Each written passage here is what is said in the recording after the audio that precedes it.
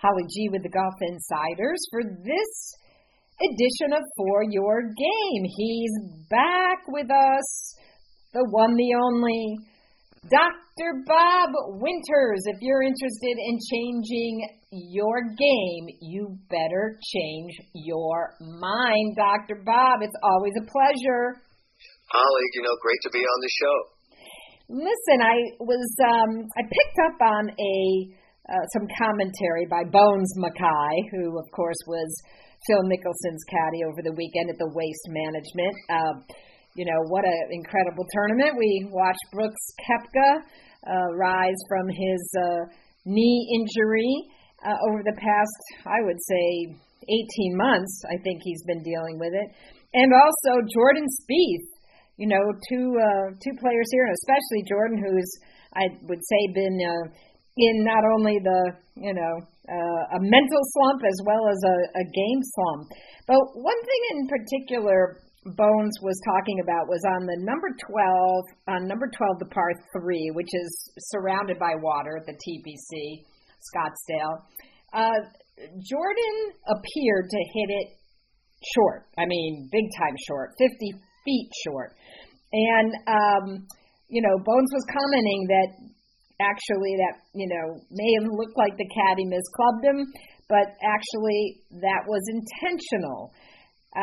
They were making very sure to take the big number out of play because of all of the water. And, it's interesting how the pros, along with their caddy, are constantly strategizing mentally about, when to go for it and when to throttle back. And I'm curious about your thoughts on that, as well as, just the state of Jordan's game right now from a mental perspective. Well, I think this is the perfect time to talk about it. They're in Phoenix, TPC, Scottsdale. This is the land of, the reborn. The Phoenix, rises from the ashes of fire. Right. Both Jordan Spieth and Brooks Koepka have been sort of in the shadows, if you will. And Brooks has even been talking about sort of his coming out of the dark clouds, the dark ages, and having, some things, some demons he's had to deal with his injuries. And perhaps, a lot of those injuries, have come by him working out way too hard, way too much. I won't speculate on that. But I think, every time I see players who are doing really well, who are bulking up, trying to develop more speed, they always tend to actually, aggravate. And they always have a lot of knee injuries, shoulder injuries, injuries of their latissimus dorsi. They have sort of these intercostal muscle tears. So they have a lot of those things. And I know that Brooks played, great. He said he feels great, and he actually, chips in on the 17th hole to get to 19 under, and he plays really, really well. But, in regards to your question, yes, the pros, they really don't hit shots helter-skelter. They really make very clear, informed decisions, at least 99.9% of the time. Sometimes they kind of go off the grid a little bit. But let's not forget that Jordan Spieth and his caddy, Michael Greller, who's really the rudder to that ship, if you will. He's helped Jordan through a lot of choppy waters. And Jordan Spieth has really taken the short game, much like Tom Kite did way back in the 70s and 80s, sort of reinvented the attacking nature of the wedge game. And Jordan Spieth with a wedge in his hand is as dangerous as somebody with a putter in their hand from maybe 10, 15 feet. He is that good. He has so much confidence in that wedge game. So for him to come up, a few feet, a few yards short of that green, put a wedge in his hand, obviously they're going to take a big number out of play. And for him to put a wedge in his hand, you might as well, give him an automatic up and down. I mean, Jordan Spieth, if you think about it, that last day, Holly, I think he hits in the water a couple of times on a par 5, and the par 4, and he gets it up and down from the edges and makes par on both of those holes. Right. And that's the recovery aspect of the short game. But most people look at the short game always about recovery. And Jordan Spieth puts a new bent on that. He makes the wedges and the short game much of an attack weapon in his bag. And when he's winning major championships, when he's shooting really low, everything else is firing on cylinders. But his short game and his putting has been a little bit suspect. But he's been talking about staying true to his process. He's trusting, what, his coach is telling him. And he's just really trying to actually get himself into a groove that says, okay, this is what I know works. He actually had confirmation of that on Saturday. He came close on Sunday, except he had a couple of unforced errors, maybe caused by anxiety and the pressure of the situation. Hasn't been there for a while, but he came through pretty good again with that attacking short game to put him right there. So that's sort of a little in a nutshell right there what I see, because the head pros at your golf course, if you go in and talk to them, what's the very best way to play my home course?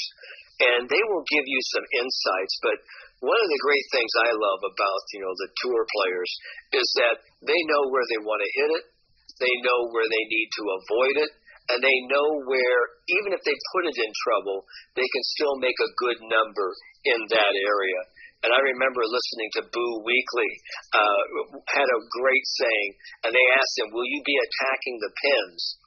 And he was talking about the Bay Hill Invitational. He said, no, those pins, a lot of times, they put those pins in really tough positions. All I'm trying to do is hit the middle of the green, because they haven't moved the middle of the green the last time I looked. And I thought that was a great aiming and targeting strategy coming from Boo Weekley. Yeah, he is. He's quite a funny guy. Let's look at what I would say is maybe a counter personality in terms of Brooks Koepka. I think it was Paul Azinger who said, and I just love some of his clips, on 15 when James Hahn put it in the water, and Hahn had been, in the lead by about 3 shots, I think. Azinger said, that's like throwing red meat to a lion. Brooks saw an opening, and, he went after it. Well, he did. And also, let's take a look at that leaderboard. You had Xander Schauffele, who was right there. Scotty Scheffler, you had a bunch of players who were hungry. I mean, it's like throwing chum in, the Atlantic or Pacific Ocean. You're going to get a lot of sharks circling around, that chum, trying to get, that blood. And it doesn't take very long. I was a little surprised as Xander Schauffele yanking one left. I can't believe it was on 17. And he knew it as soon as he hit it, because he had gone from 3 straight birdies to put himself in position. I think he was 18 under at that time.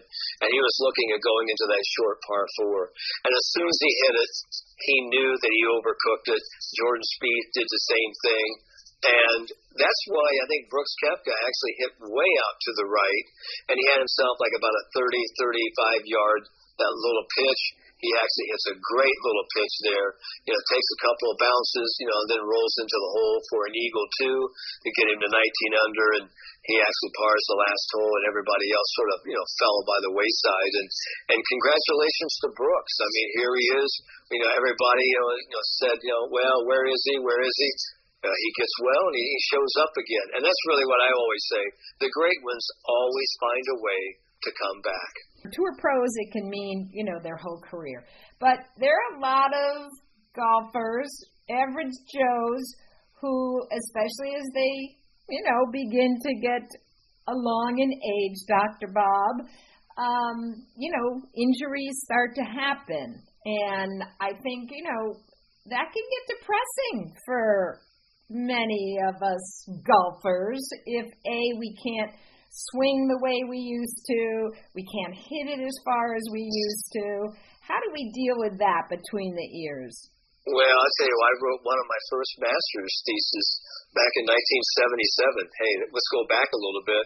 And I talked about, the stress and anxiety, about, modern golf competition. And one of them was the fear of losing distance, the fear of not playing the way that I used to. And I think, a lot of aging, more mature golfers who should be in the prime of their golfing life because they're really, should be enjoying it more, have more time to devote to their game.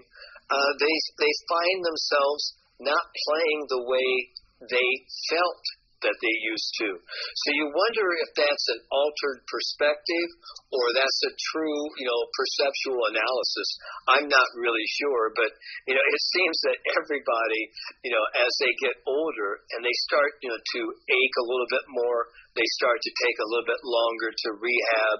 And I've dealt with a lot of that, the psychology of rehabilitation, dealing with the injured athlete, especially golfers, because when you start talking about elbow injuries, wrist injuries, tendons, ligaments, strains, it's those nagging little injuries. They always add up, and you're really never at 100%.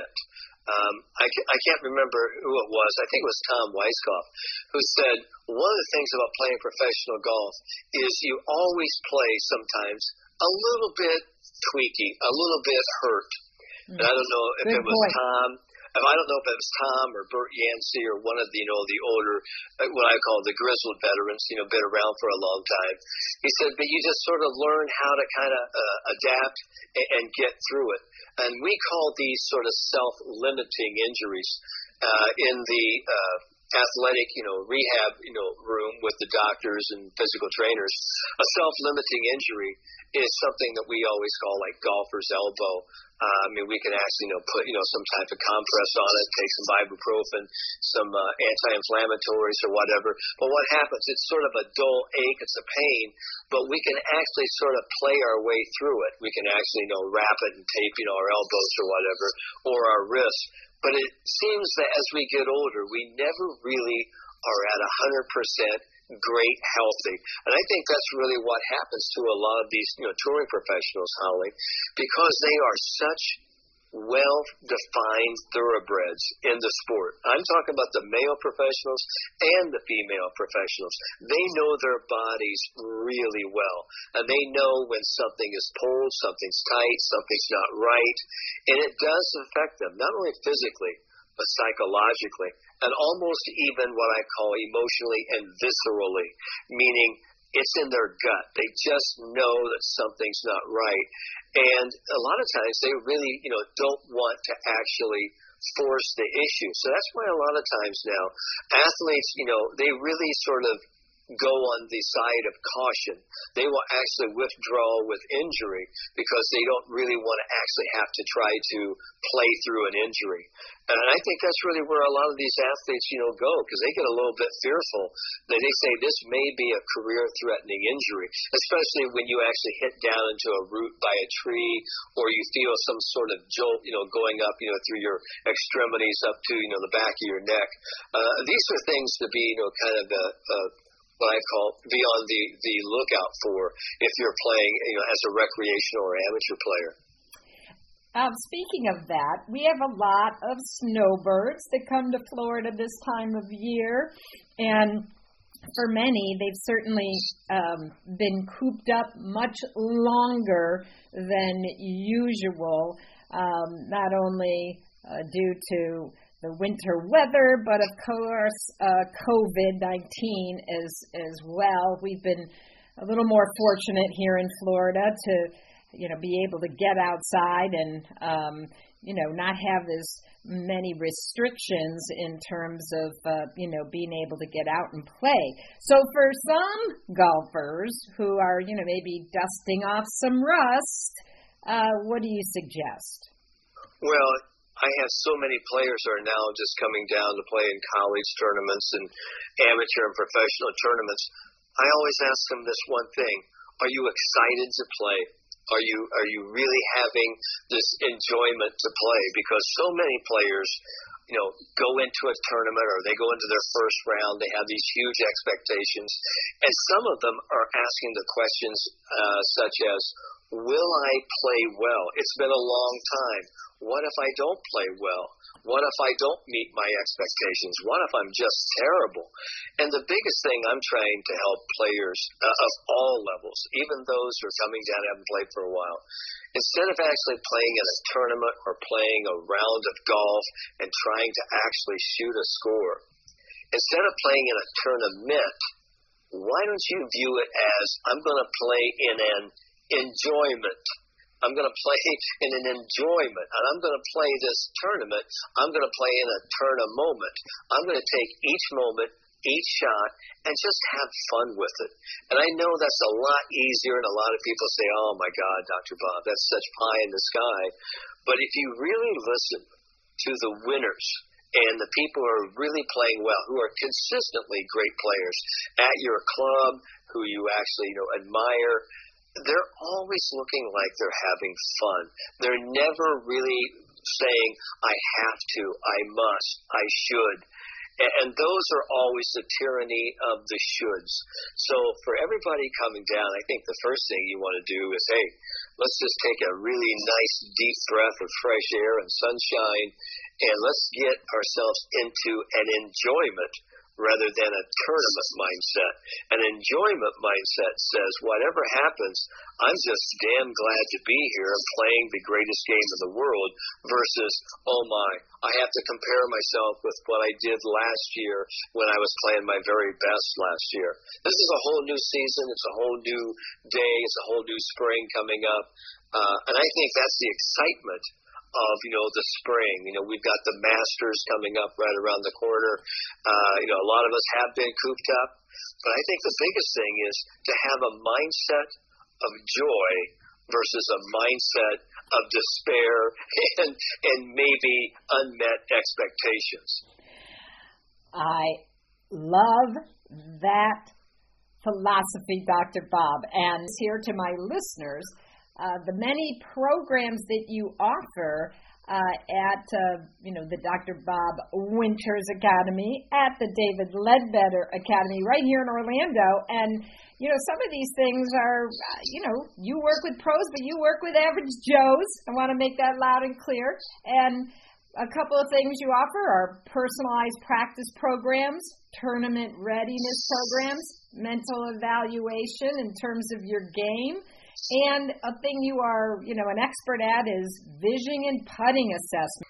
Let's just take, one aspect of that. We can do mental training, but when people come see me for mental training, sports psychology training, what does that entail? Well, it could be talking about you building confidence, building a solid pre-shot routine, and talking about, putting.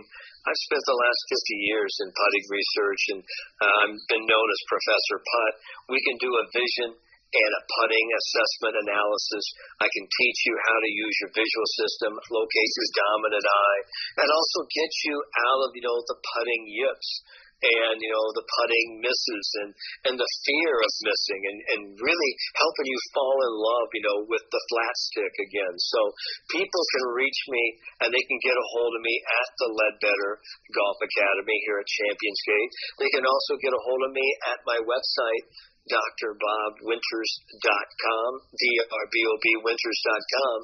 And if you do that, we can actually set up some time. And I tell you, it's great to meet people virtually, but when you meet people face to face and you can really talk to me, we can custom tailor a mental, emotional, psychological program that'll get you playing your very best golf. And that's really what, I'm here for. And my best students, they come from all over the globe, all different handicaps, all different sizes and shapes, but everyone has a passion to get better, and that's who I love, to see. And that's why we love this For Your Game conversation. Dr. Bob, always learn something new every time we get to talk with you. Dr. Bob Winters, reach out to him at drbobwinters.com. Thank you so much, my friend. All right, Holly. And remember, the moment you change your mind, you do change your game.